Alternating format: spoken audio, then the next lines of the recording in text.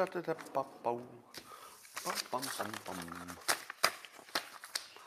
everybody, it's time for Poppies and Rainbows. Yeah, that's the decoy title for today. We're trying to game the system with the algorithm because the algorithm will demonetize me if I have any controversial topics in it. I don't have any controversial content. I mean, nothing that would get me booted off of social media, but it's very controversial in its own modest way. So before we do the simultaneous sip, and I know that's why many of you are here, can we talk about Floyd Mayweather and Logan Paul getting ready to box? What is happening with the world that Floyd Mayweather and Logan Paul even can be in the same ring? Isn't one of them the best boxer in the world and the other one is Logan Paul? It's good entertainment, and I have to say Logan Paul is a genius at getting publicity. And I also have to say I was looking at the video. Man, he's doing a good job with his fitness. But you know what the big story is? So I guess they're doing a little publicity thing, the weigh-in or whatever it is, where the two potential boxers are, basically doing a visual thing. And Logan Paul said, and I quote, talking about the boxing match, he said, "Tomorrow I break the effing simulation and beat the greatest boxer in the history of the planet." So even Logan Paul is describing the fact that he will be boxing the best boxer on the planet. He says he must be living in a simulation. What do you think of that? So even Logan Paul is talking about living in the simulation. Now, if you were him and you had the life that Logan Paul has had so far, wouldn't you believe you lived in a simulation?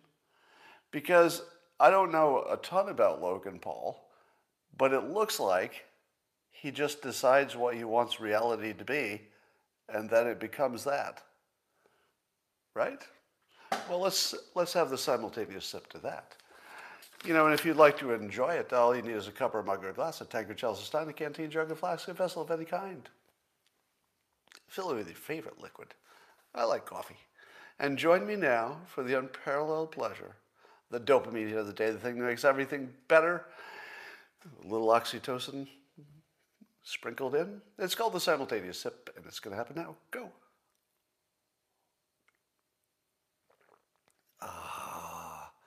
That's right, you made it in time. Well, the big news. Before we get to the big news, I love political pranks, especially if they're funny. Now, you saw the story about AOC's grandmother down in Puerto Rico, and AOC blamed President Trump for her grandmother still having a suboptimal situation down there after the disasters in Puerto Rico.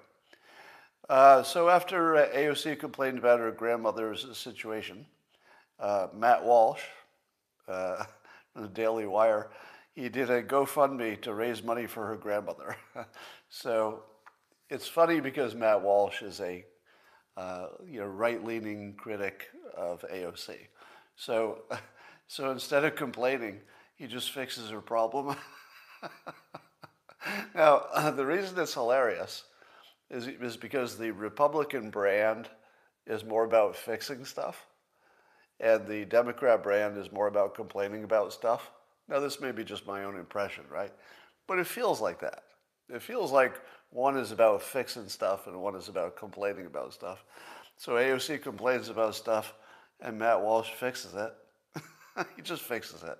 Except there's a wrinkle in the plan, which is apparently somebody in AOC's family rejected the money, so the GoFundMe people took it down and took her money away. So imagine being AOC's grandmother, and she's having a bad time, and then AOC, who's doing great, is complaining about her grandmother having a bad time, and her grandmother's probably thinking, you could probably fix some of this. I'm just saying, you're AOC, I'm your grandmother, you might be able to fix some of my problems if you really applied yourself to it. I feel like she was thinking that. I'm doing some mind reading now. But then Matt Walsh comes along and fixes her problem. Here's $100,000. It's already pledged, right? People actually put their credit cards in there. They pledged $100,000. So grandma's problems are fixed.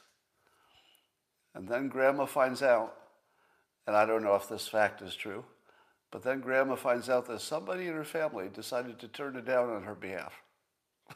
Well, there's your $100,000, grandma, right down the crapper. So as political pranks go, this was one of the best. Because number one, it didn't cost them anything because the GoFundMe ended up getting canceled. The Democrats proved that they would shoot themselves in the foot rather than solve a problem. They would rather shoot themselves in the foot than solve a problem. And you've never seen it more cleanly laid out. Here's my problem. Oh, okay. Here's a total solution. Completely done. No ambiguity. Nothing's missing. You needed some money. Here you go. And then they took it away. I mean, you can't do a prank that works out better than this, although it's kind of cruel for the grandmother. And I wish she'd gotten her money. I mean, the prank worked just as well whether she got her money or not. So, can't she get her money?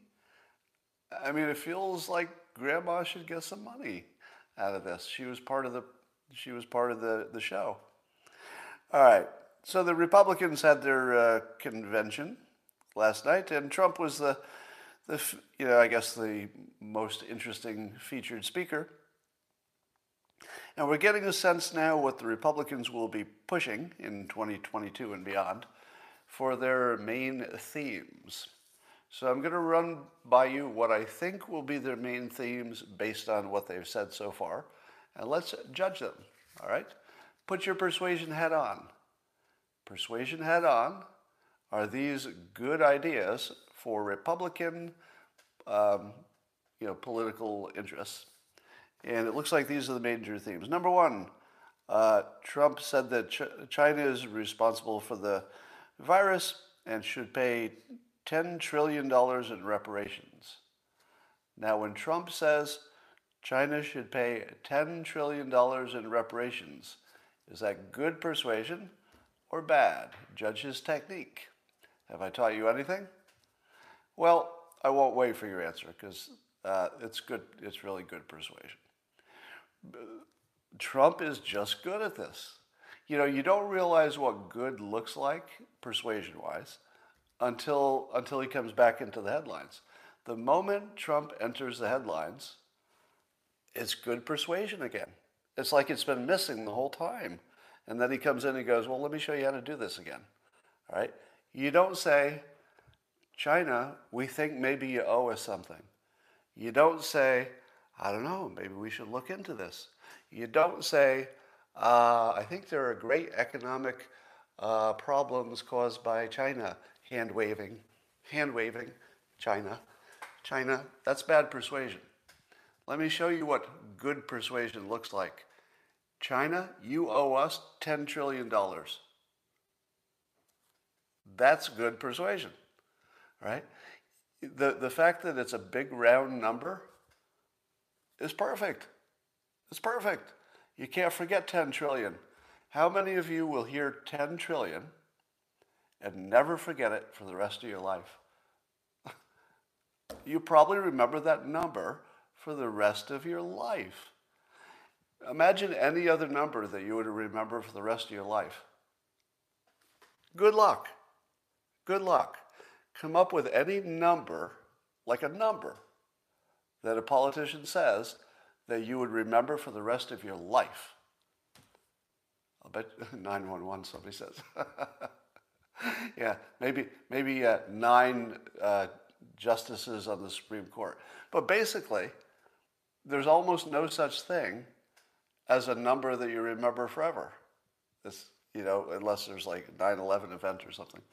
So Trump has this amazing ability to just say 10 trillion sticks in your head. It's an insanely big number. Feels like it could be in the neighborhood. Like your brain doesn't reject it. Your brain does not say it's too big. It really doesn't. But it's so big.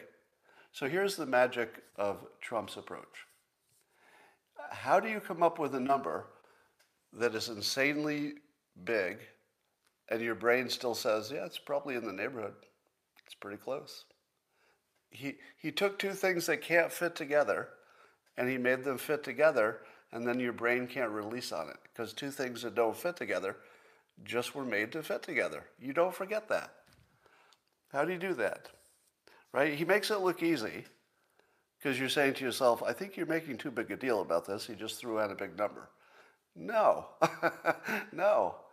He's so consistent with the way he does this right that it's not an accident. It's not just throwing out a big number. This is designed. It's designed persuasion and designed perfectly. The other thing that the Republicans are going after hard is critical race theory. Remember, Republicans like an enemy. Everybody likes an enemy in politics, right? But the Republicans, their enemies are going to be China. I give that an A+ for a technique. Critical race theory, that's going to get people to the polls, right? That's going to get people out of their chairs. So they know the things that will get people to stand up. And certainly within the Republican Party, if you say your kids are going to be brainwashed to think they're inferior, that's going to get you to the polls. All right. The other enemy is Dr. Fauci. Dr. Fauci is the face that the Republicans, and Trump in particular, they're going to put Fauci's face on the idea that experts should be trusted in all cases, or that the experts are always right. And he's also on the side of the, let's say, the overreaction or maybe over-conservative, say the Republicans, approach to the pandemic. What did he call, Trump called Fauci a radical masker. A radical masker. He wants multiple masks, etc. Now, as soon as you heard that, Trump said Fauci is a radical masker, you knew that was a keeper, right? Once again, Trump comes up with a phrase that's just a headline. He's a radical masker. Now, everybody else has been talking about Fauci. Why did it take Trump to come up with a nickname that's, certainly going to be the headline today if it doesn't stick? He's got that gift. And then, of course, the Republicans will be going hard against what they would call election fraud. So that looks to be their four big ones. China, critical race theory, Fauci as a stand-in for all bad experts, and then election fraud. Apparently there was some booing when the Georgia governor, Brian Kemp, got up there, and I think the Secretary of State, Raffensperger, got some booing too. And that is shown as it's being reported as evidence that Trump has control of the Republican Party. What do you think? Does Trump still have control of the Republican Party? Feels like it. Because he has control of the public. He has control of so much of the public that the Republican Party pretty much is going to have to give him what he wants, unless something changes. All the news was about Trump this morning. If you looked at CNN, the entire top part of the news where all the important stuff is, I think it was all Trump stories. And CNN was having a total Trump-gasm this morning. They're like, Trump said what? Oh. Trump gave somebody a nickname? Oh. Trump accused China of 10 trillion? Oh. So they're just having this massive serial orgasms over the fact that Trump's in the news again. One of the big stories was Trump wearing his pants backwards. What? So on Twitter, there are all these pictures of what appear to be Trump wearing his pants backwards. Now, I don't believe he wore his pants backwards. Let me just say that. But there is a photograph where his pants don't have a zipper. It looks like it looks photoshopped. It looks like somebody just photoshopped the zipper out. And the story was about the wrinkles in his pants and blah, blah, blah. But I think it's photoshopped because I don't think he was wearing pants that have no zipper. But that's what the photograph looked like. Here's a hypothesis that I would need a fact check on. So Twitter user Adam tweeted this at me this morning, and I thought it's worth mentioning. Can somebody give me a fact check on this? And it's an innocent explanation for why Sunday morning voting might have been limited. Remember when you heard that the Republicans want to limit the voting on Sundays to certain hours? And you said to yourself, voter suppression. They're trying to keep the churches from voting or moving their people to vote directly after church. It's a trick to stop the black voters from being effective. Well, one of the other explanations is, and when you hear this, it's going to make you mad that nobody told you this before. Now, I think this is true, but do me a fact check because I can't say I'm positive. And it goes like this, that in some places, churches are also the polling place. Did you see that coming? The church is also the polling place. So you can't have the church being a church at exactly the same time and day that the church is a polling place. So it turns out that this change might have at least had something to do with the fact that they don't want to make it hard to go to church. Give me a fact check on that. Is that true? That the real reason for the law was to make sure that you had time to go to church and that they didn't use it as a polling place on Sunday morning when you wanted to use the church for a church? Is that all this was? Now, I never believe anything is all it was, right? So even if there was a perfectly good reason, it might also have an effect on, suppressing some votes. So I don't think, okay, I'm seeing people confirm it. Oh, John says, yes, my polling place is a church.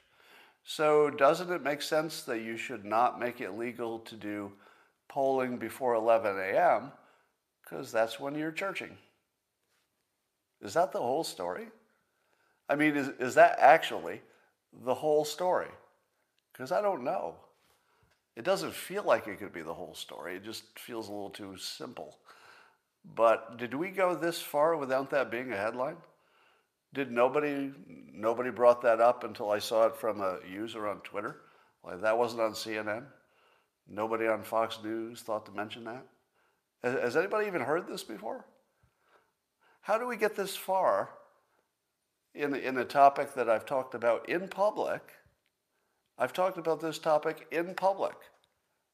And yet I heard this fact, or I guess it's a fact, this morning. How in the world, I would consider myself, maybe you can judge me too. If you were to judge all the people in this country in terms of how well informed they are on political stuff, where would you put me? If you've watched me long enough, would you say it's safe to say I'm in the top 10% of citizens who are well informed about politics? Would you give me that, top 10%? Because I feel like if you just pay attention to it and it's part of your job and you do it every day, you're probably in the top 10%, right?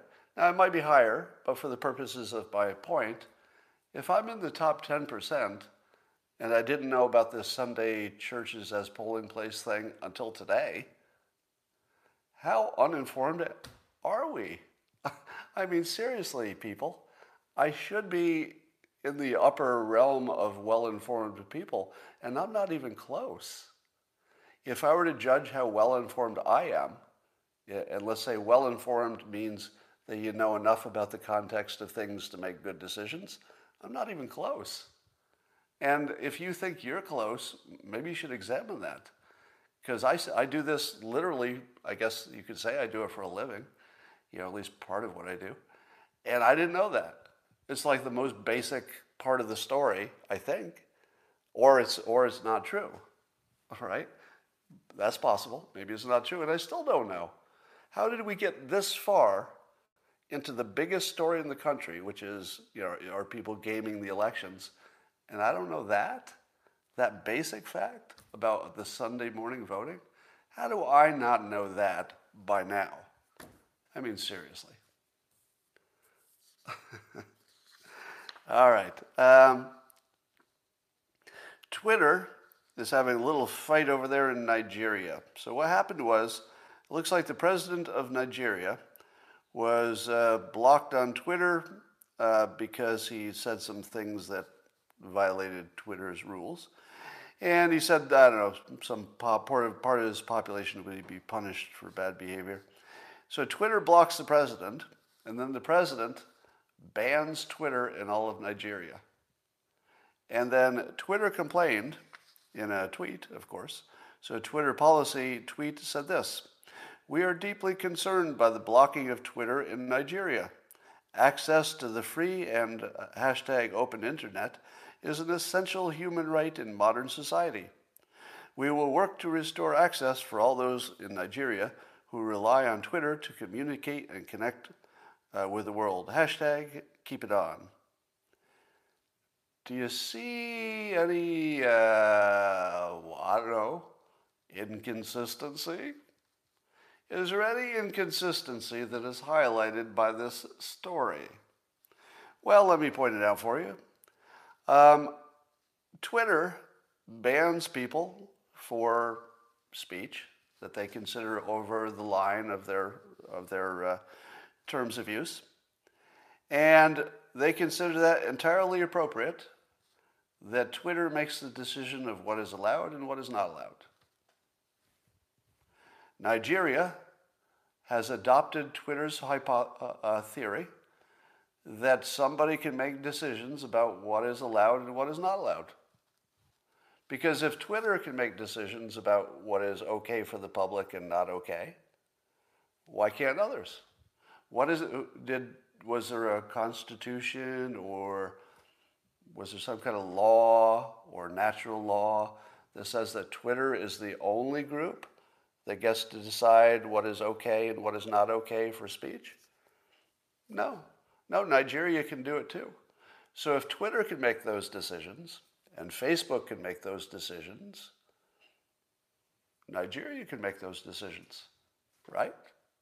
And when Nigeria does it, you say, whoa, wait a minute, because your decision about what to allow and what not to allow is a bad decision. That's not the issue. The issue is not whether it's a bad decision.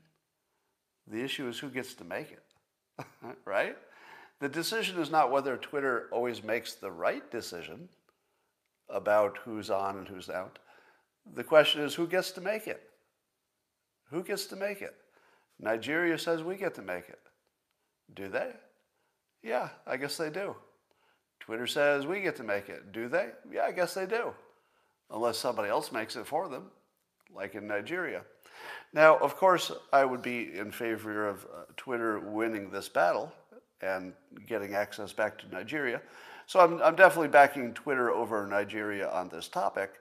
But I love how it highlights the problem with the philosophy, which is if some people can decide what you can see, and it's up to them, and it's subjective, then other people can do it too, all right? It's either all or none on that subjective censoring.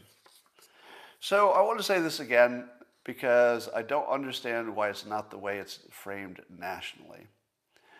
So apparently the U.S., the Biden administration, and the U.S. Department of Justice, they've elevated this ransomware business to similar priority as terrorism. Now, what they're doing is making sure that all ransomware reports are reported centrally, and they'll have some kind of a group that will look at it more holistically to get a better idea of who's doing it and how to stop it and all that stuff. Now, compliments. I'll give my compliments to the Biden administration because I'm not a partisan in all things. I'm partisan in some things, I guess. Everybody is.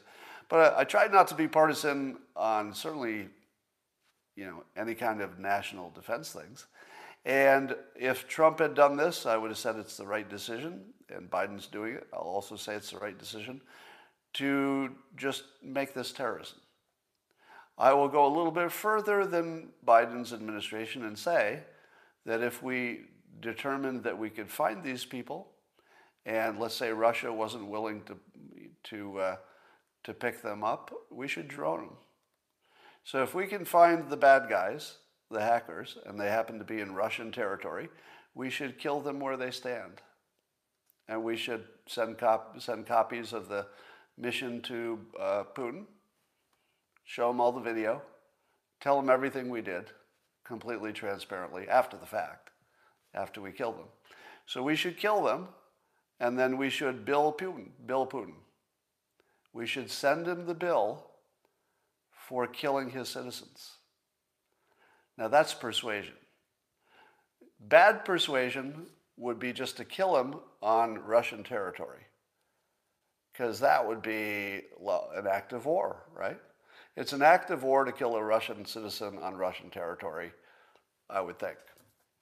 So instead of making it look like an act of war, send them the fucking bill.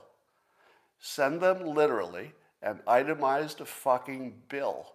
Say, Putin, this is what you should have done, right? These are your guys. You didn't do it. We're going to kill your fucking people, and we're going to give you the fucking bill. And if you don't pay it, we're shutting down all trade. Pay the fucking bill. Now, if your story, Putin, is that these guys don't work for you, then let's keep that story. We'll take care of it for you. We'll send you the bill. You better fucking pay it. All right? That's how I'd do it. I don't think Biden will do that, but I would not rule out the fact that Biden's a badass on this stuff. I don't know if he's going to be a badass on China. He's got a little China problem.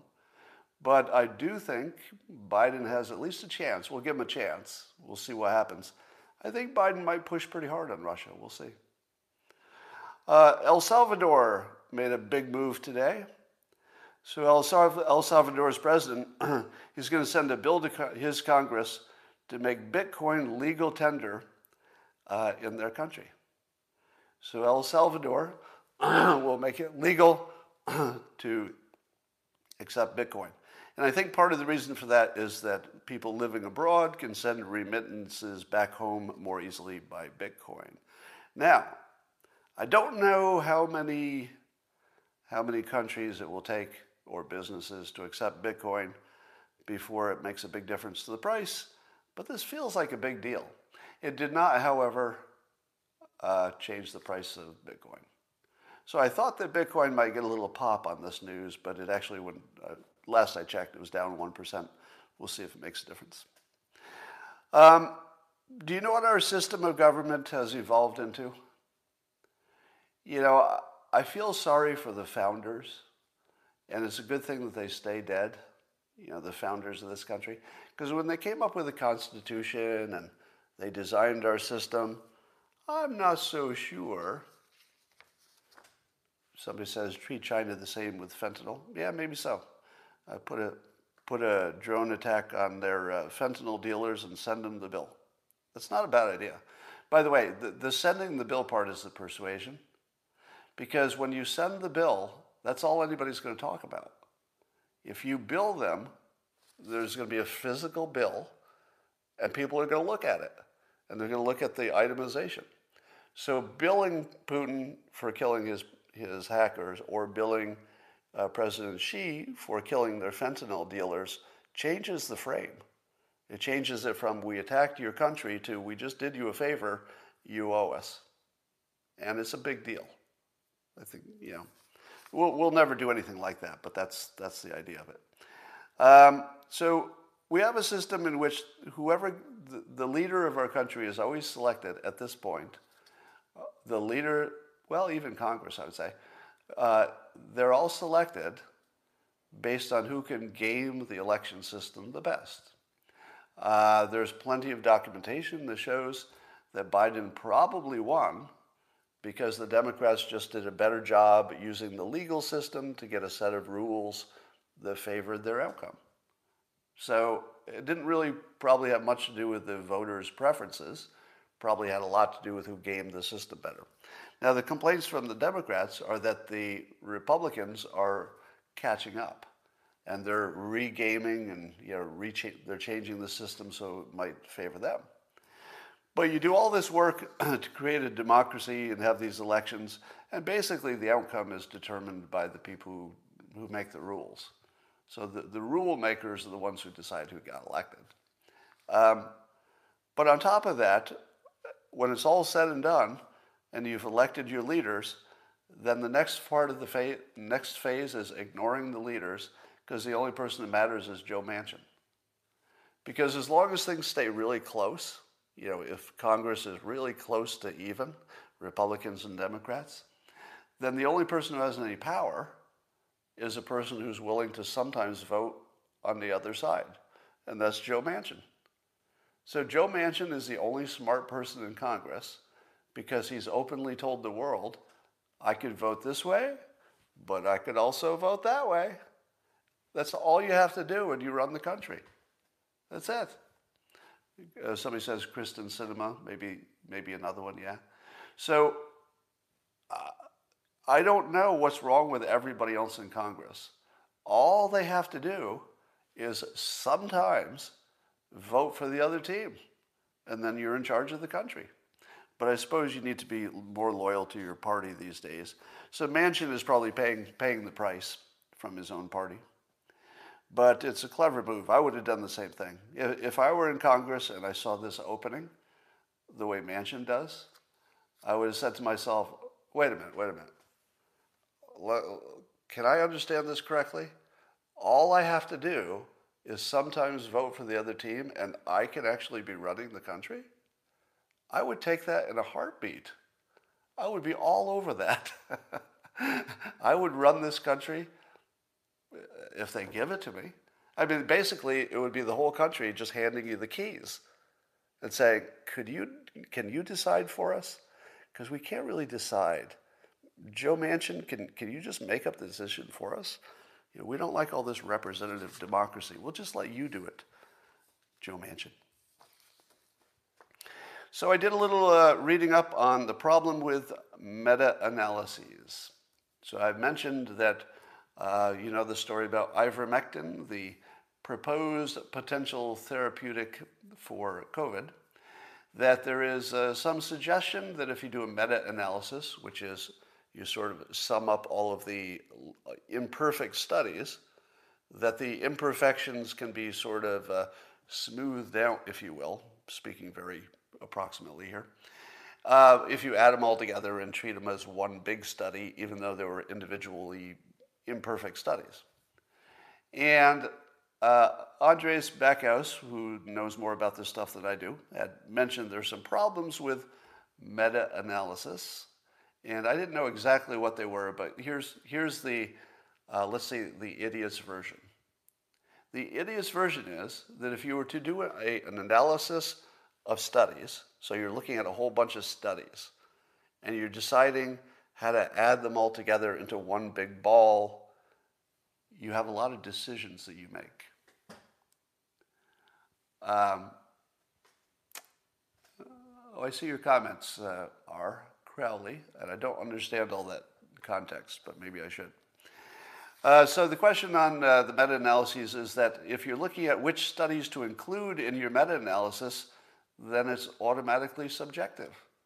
So apparently one of the things you might do is you say, we're going to do a meta-analysis of all the studies, but of course, we're going to leave out any of the preprint stuff. So the preprint stuff is the stuff that hasn't been published in a major publication and peer-reviewed and all that. It's like before that stuff happens. So, do you include that? Should you include stuff that's not quite far enough along in the pipeline? Because if you decide not to include it, you might get a different result than if you included it. There might be other criteria where you say, well, I'm not going to include a study unless it's at least a certain size. It has to have a certain number of people, or it's done in a certain place, or they looked at it in a certain way, maybe in the beginning versus later on. So my point is that the outcome of the meta-analysis is determined by the person who decides what to look at. All right, Luz, I see you saying I'm lost. Let me see if I can do this one more time clearly. If you're going to look at a bunch of individual small studies to kind of take their average direction, if you will, you still get to choose what's in the average. And what you decide to put in there will determine what the average is.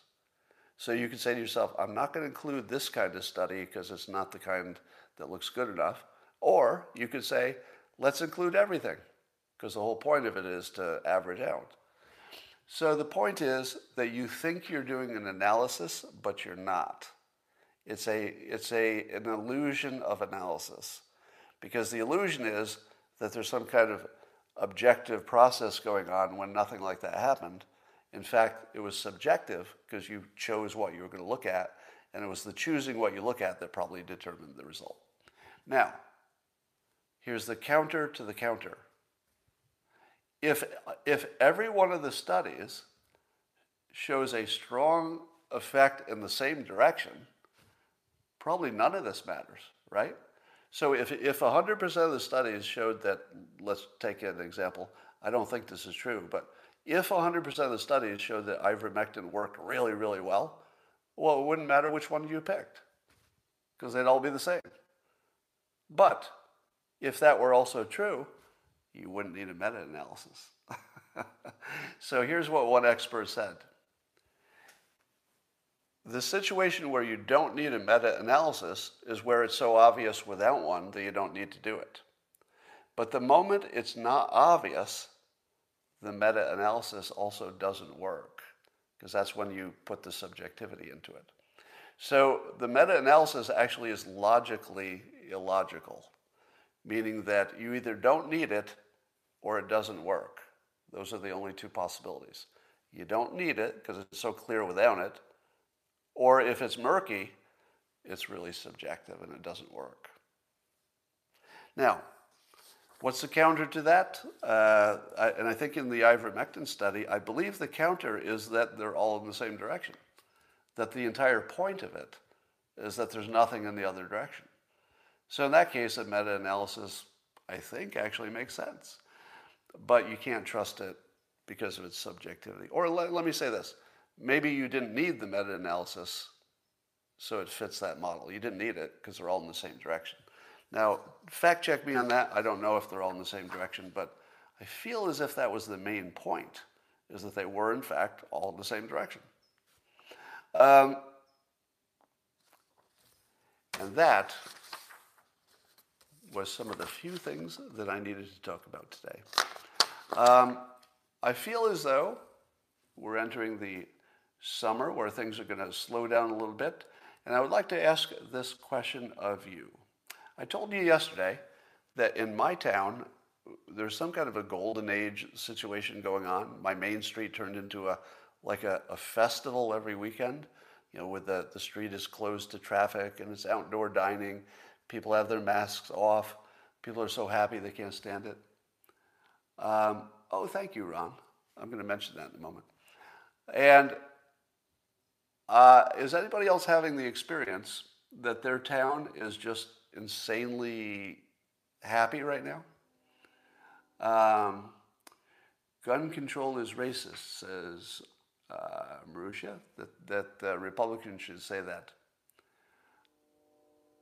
Yeah, I'm not sure Republicans feel as comfortable as you might imagine saying that gun control is racist. But I see your point. Yeah, I can see your point. It's just, that'd be a hard message for the Republicans to take. All right, back to your town. Somebody says yes in Texas, no in Santa Cruz. My town is happy. Portland isn't very happy. New Jersey, not so good. I see a yes from Karina. No, I'm in Canada. I'm sorry.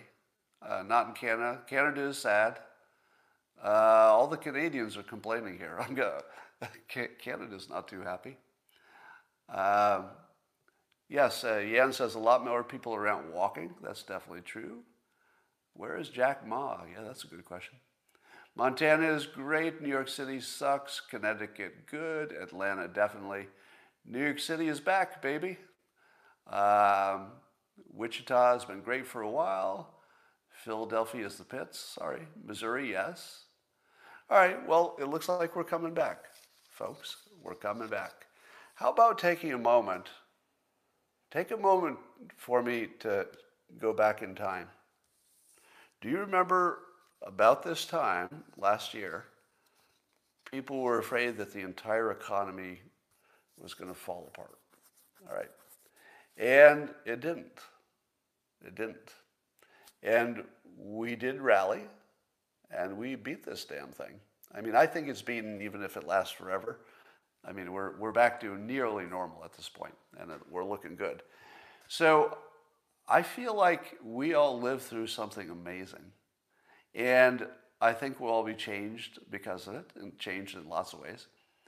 But I think the golden age is just going to impress itself upon us whether we like it or not. And I so feel that the pandemic was some sort of system reboot. The pandemic did more than anything I've in my life to just change everything about the way you think about people. You had to re-engineer your entire life from scratch. Um, and I would like to ask you this question. How many of you are having trouble rebuilding your friend network and social network? Is there anybody who lost their social network during this pandemic who needs to rebuild it? And you're saying, where are all my friends? I need some friends now. Just want to see in the comments if that's a common problem or not. Kevin says, oh, we're getting a lot of yeses to that. Yep, yep, yep. All right, so I was going to do a micro lesson on the, oh, there's a lot of yeses. Wow, I'm sorry about that. So I feel the same situation. I feel like I have to intentionally rebuild my social network because it just completely shrunk to the family. Let me tell you a system for doing this. I was going to do a micro lesson on my Locals subscription service on how to make friends. Would you like that? I'm going to give you a quick little lesson on how to make friends. And I actually wrote it on my whiteboard over here, which you can almost see. I shouldn't have showed you that other one, I guess. And here's the technique. Number one, making friends, don't think of it as a goal, think of it as a system. It's the same process I use for everything. A goal approach would be, I think I'm going to identify somebody I want as a friend, and I'm going to try to make that person my friend. That doesn't really work. It's hard to just say, well, I think you'll be my friend. I'm going to make you a friend. I don't ever see that work. So that would be a goal approach, and it just doesn't work. Here's a system approach. It goes like this. Number one, have defined interests. Become the person who cares about X. Now, X is up to you. Could be politics, could be a sport, could be a hobby, could be an interest, could be a cause. Find something to define you so that when your friends describe you, they say, oh, have you met Scott? He talks about politics, he plays tennis. Become a stereotype. Here's why. As soon as you become known as the person who does X, whatever X is, then all of the other people who like X are drawn to you. And they have a reason to talk to you. And you have a reason to talk to them. And your friend will say, hey, I know you're interested in X. You should meet my sibling who also likes X, or my ex who likes X. So be the moth, be the flame that attracts the moth. Don't be the moth, be the flame. Be the person who says, here is what I am, and now I'm going to attract stuff. So first of all, have a defined interest that other people recognize, and that will attract people of like interest. So that's the first part of the system. Next, be valuable. Be valuable. You would like to live in a world in which friendship is based on some, let's say, conceptual value. that you'll just say, you know, I like people. People are good. I like Bob. Bob's a good person. Bob's my friend. I'll tell you how a goal is different from affirmations in a minute. Friendship is a transactional situation. Your family might not be. In your family, you might have something close to, complete love without any restrictions. But friends are transactions. Now, you don't want to think of it that way, but I'm sorry, it's just true. It's always true. Your friends are people for whom you provide a value, and they provide a value back. If that's not happening, get rid of your friend. Unless, I suppose, they're giving you value and you're giving them nothing, that'd be okay for you. But it's only a friendship if you both know what you're getting and you're both delivering it. For example, you might be valuable because you're funny. And people say, I love being around a funny person. You might be valuable because you're an empath. And people say, man, when I have a problem, I sure like talking to X. You might be valuable because your home is a good one for getting together. You might be valuable because you're an organizer. You're the person who brings everybody together. You might be valuable because you have lots of friends and people want to be your friend to have access to your network of friends. But make sure you have a value. If you're not offering a thing of value, why would anybody be your friend? Seriously, why would they be your friend? It's not because your inner you, your soul is so good. Forget about that. Nobody can see your soul. Nobody can see your inner thoughts. People can see what you do. So do something valuable for the people you would like to be friends with. If you can't do something for other people, don't complain you don't have friends. They need you to do something for them. That's how it works. So get over your romantic notions that friendship is based on some, connection in your soul. It's not that at all. It's just people who have stuff in common who have an interest and a value that is exchanged. That's all. It's transactional. But there's nothing wrong with that. The world has gone on forever exactly with this system. You don't have to be the one who bucks it. Use the system. Don't fight the system. Use it. It's been tested for hundreds of thousands of years. You should also either join groups or organize them. So find a group of people who are doing a thing that you're interested in and join that group. The best way to make friends is simply by doing the same stuff with people that you didn't know that well, and then you get to know them. You got something to talk about. Oh, you do X, I do X. Let's talk about X. And then you're on your way. So if you can't join a group that is of interest to you, be the organizer. Are you worried that if you're the organizer, people will say no to you? Here's the trick. Don't say to one person, would you like to do X with me? Because if you get turned down for that, that feels kind of personal, doesn't it? Would you like to go to a movie with me? That's tough for some people to ask. Nobody likes to be rejected. So don't do that. Instead, be an organizer and say, I'm thinking of going to movie X, put out a message to your network. Does anybody want to go with me? That's it. I'm going to do something on this day. Who would like to join me? Then you don't know who turned you down. Nobody has to answer. It's just the people who want to join you say yes. If you get nobody joining you, nobody even knows. Nobody's going to know if you went to the movie.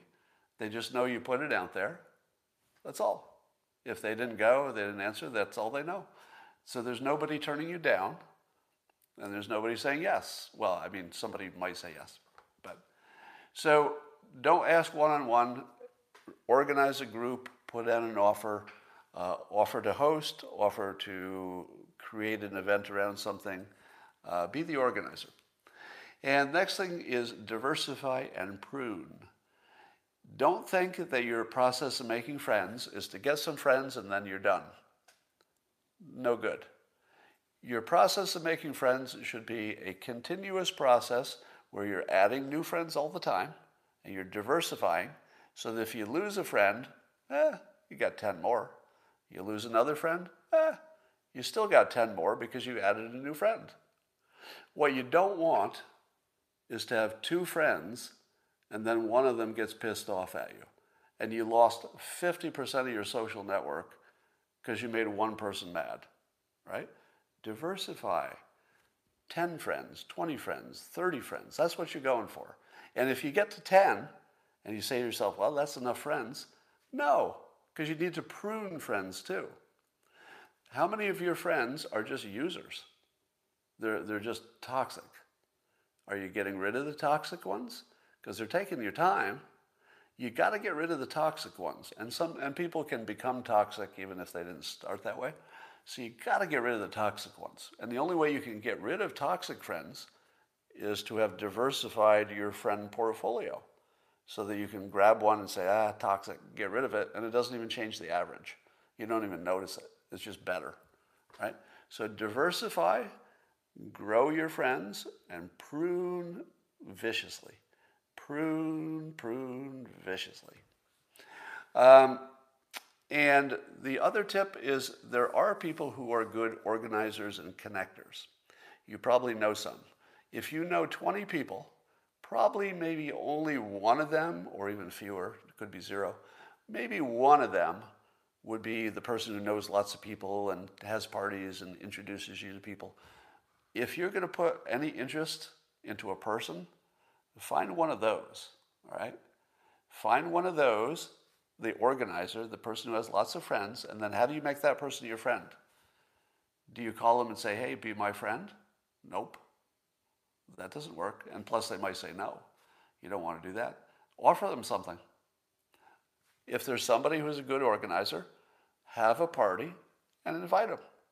If you invite an organizer to 3 parties at your place, there's a 100% chance, and let's say the organizer goes 3 times to your place, there's a 100% chance that you will get invited to their next party. And that's the one that's the good one. That's where all the people are, because that's the organizer. That's how you do it. You find the people who are the highest value connectors. You make sure you put more attention toward them than other people, because they're the high value. So somebody says, I'm the toxic one. Then the other thing you ought to work on, because that's a good comment, is don't bother to make friends if you're an asshole. Okay? Work on that. If you know you're an asshole, or you know you're not very, let's say, generous to your friends, your problem is not ability to make friends. The problem is if you made friends accidentally, your work friends or the people that you just met casually, it doesn't matter. If you're going to be an asshole, there's no point. All right. So that is your goal for today. Now, the reason that systems are better than goals is because a system is something you can do every day. So what I just described is stuff you can be working on every day, right? Join a group, organize a group, send a text to that organizer person just to remind them who you are, that sort of thing. And whereas a goal, you might do nothing that day on your goal and you just feel depressed. But a system you can just work every day. To join a gym, right? There's something you can do every day. Join a gym, people with common interests, you'll probably run into some. And then all your friends ask to borrow money. Well, that is a very negative comment.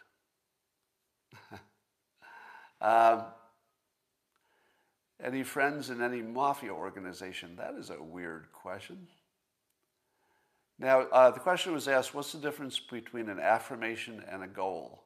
It's an excellent question. And I like to put it this way. A goal would be, I'm going to get that promotion at work. Very specific, right? I'm going to get the promotion that just opened up at work. An affirmation would be, I will become wealthy. The affirmation allows you to be wealthy in any way. That it's not restrictive. So that's what's good about it. A goal would be, I want to get that promotion at work. You only have one thing. What are the odds that everybody gets that one thing they want?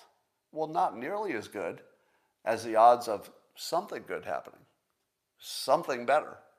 So your affirmation should be in the direction, but not too specific.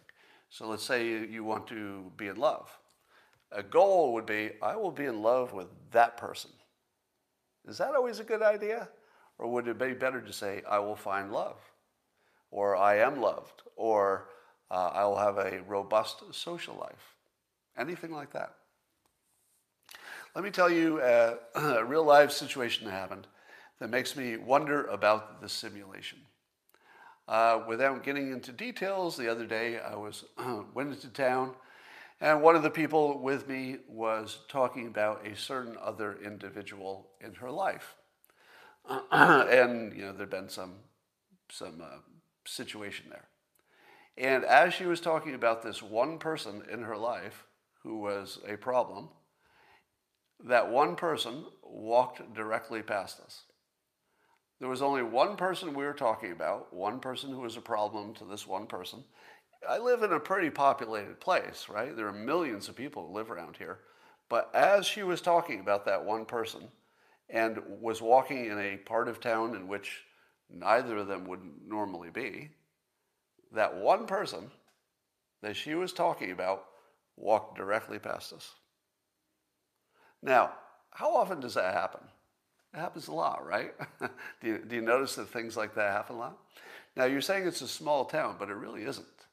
Because the entire time we were walking, we saw nobody else we knew. Nobody. Saw hundreds and hundreds, if not thousands of people, and saw nobody else that we knew except the one person we were talking about. Yeah, and you see people say, yeah, that happens to me. It's one of those things that just makes you wonder about the nature of the world, doesn't it? It happens a little too often. Now, when Logan Paul,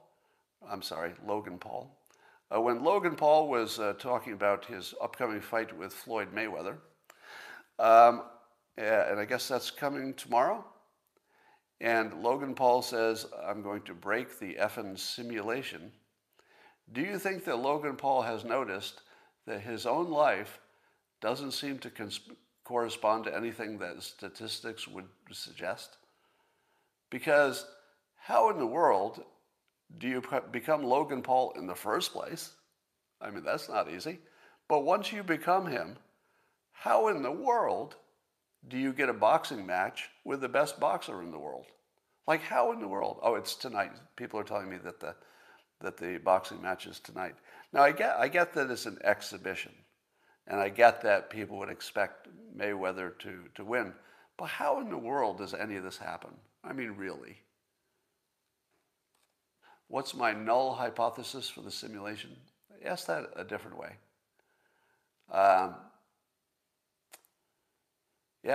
Is it a cage match or a boxing match? I'm not sure which.